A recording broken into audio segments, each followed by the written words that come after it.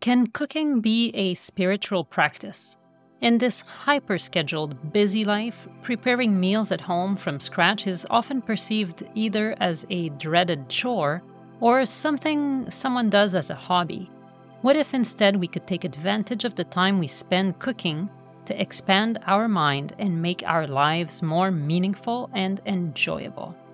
Welcome to the Vegan Family Kitchen podcast. My name is Brigitte Gem. I am your host and the author of the book Flow in the Kitchen: Practices for Healthy, Stress-Free Vegan Cooking.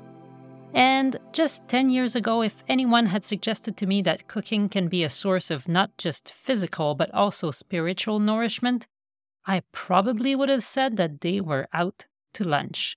My perspective is shifting now, and I'm experimenting with some rituals that maybe will help me expand my heart and mind. This is very much a work in progress, but I thought I would share this in case it inspires you to find new meaning in the kitchen. The first of those rituals is saying grace before I cook. Some still practice the tradition of saying grace before eating a meal, and that's awesome.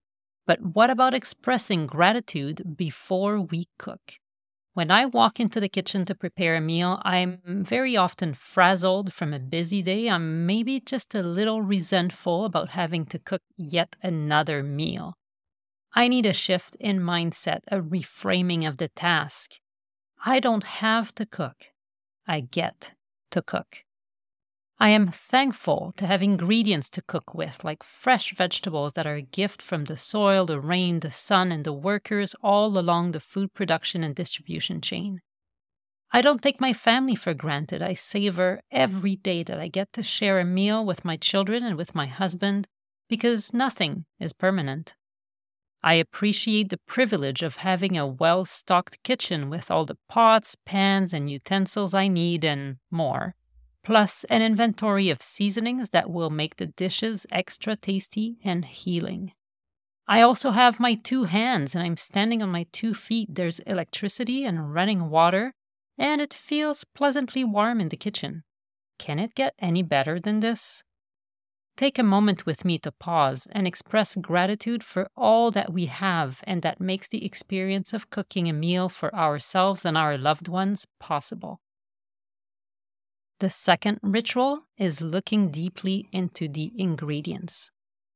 The food that we eat connects us in the deepest possible way to the world around us.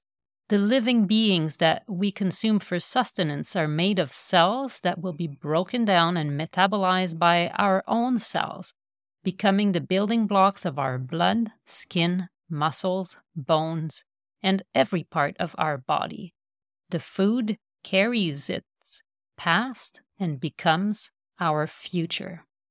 When I chop an onion, I look deeply into its origins. I think of the soil that cradled the seed, and in the depth of time, I see the endless generations of onions that came before this one. I know that the water that plumped up the onion cells comes from snow up in the mountains and is now right here in my kitchen. I connect with the hand that pulled it out of the ground, but I'm also aware that it was probably a combination of diesel-fueled machines designed by engineers and operated by farm workers that harvested the bulb, carried it into bins, and eventually helped it make its way to the store. I visualize the fiery heat in which the blade of my knife was forged, the forest that was cut down to make my cutting board, and thousands of others like it. Not every part of my food's past is nice to look at, but if we are to know ourselves, we need to know where our food comes from. If what we see when we look deeply into the ingredients make us uncomfortable, we can make changes to what and how we eat, and we can work towards a better food future. The third ritual is to be fully present. Breathing in. I know I am breathing in. Breathing out. I know I am breathing out. Breathing in.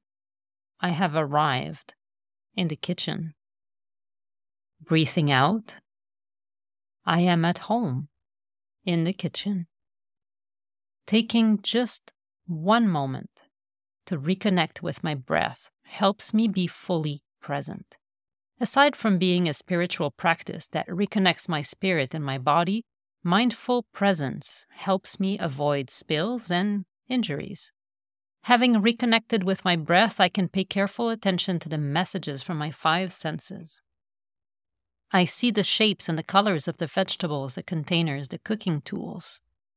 I hear the sizzling of water droplets as they leave the flesh of the mushrooms and evaporate upon contact with the hot surface of my skillet.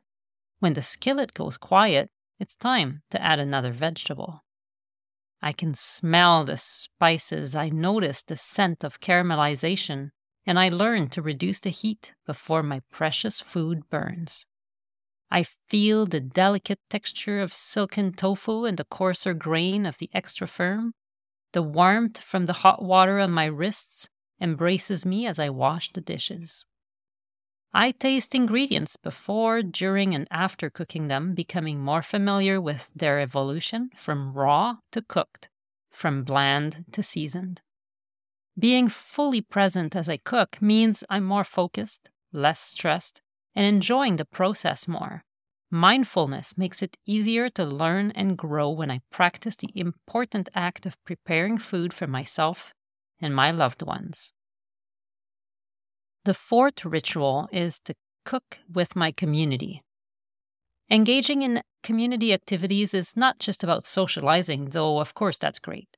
When done mindfully, it's also a way to connect to something bigger than myself by being in the presence of people who come from a range of different horizons, practicing gratitude for the many gifts that they bring to the world, and enhancing the meaning of my own life by serving others. Cooking with other people takes this connection to a higher level as we are enjoying each other's presence and catching up with our lives, while also quite literally helping build each other's bodies. We are doing an act of service together, joining forces to feed ourselves and our loved ones really good food.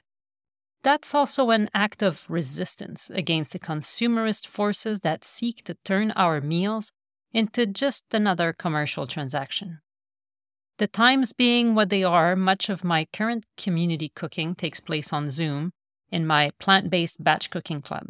It's not exactly the same as working shoulder to shoulder with a few friends and neighbors in my home kitchen, but there's also benefits. We get to cook together, come together cooking very similar dishes and sharing the same aspirations of good health and gentler living, despite the thousands of kilometers that separate our kitchens. If there's a space in your life for in-person kitchen gatherings to cook up some healthy vegan meals, I also warmly recommend that you try it and see how it helps you grow. And finally, the fifth ritual is to eat and share. Food is love. When I set a meal on the table and I call my husband and children to come to dinner, I'm not just trying to fill their tummies and satisfy their hunger. I am offering the most intimate gift, being the food that I prepared with care, time, effort, concern, and creativity for the purpose of nourishing and building their bodies and mine. Let's be candid. It's also often an opportunity to practice equanimity or calmness and evenness of temper in a difficult situation, as my children in particular can sometimes resist the gift I'm offering. Or maybe my husband might add so much hot sauce that I wonder if he noticed what was on the plate. Beyond my immediate family, cooking healthy vegan food to share with others makes my broader circle of compassion more tangible. Keeping myself open to the suffering of others around me and bringing them a bit of comfort and relief can be as easy as delivering a pot of soup or a half-dozen homemade muffins.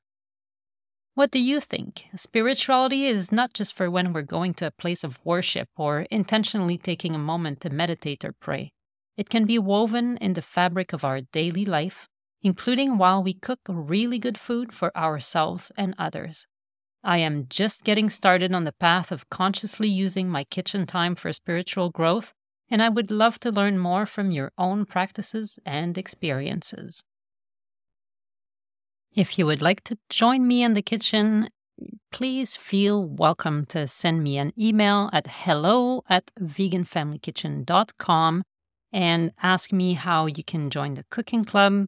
And I will be delighted also to help you out to find some meal plan templates and other tools you can use to make your experience of cooking more healthy, more mindful, less stressful, and more nourishing always.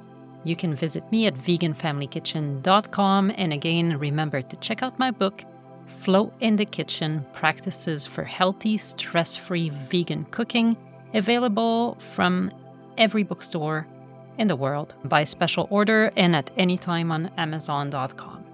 Thank you for joining me today, and I look forward to cooking something up with you in the future.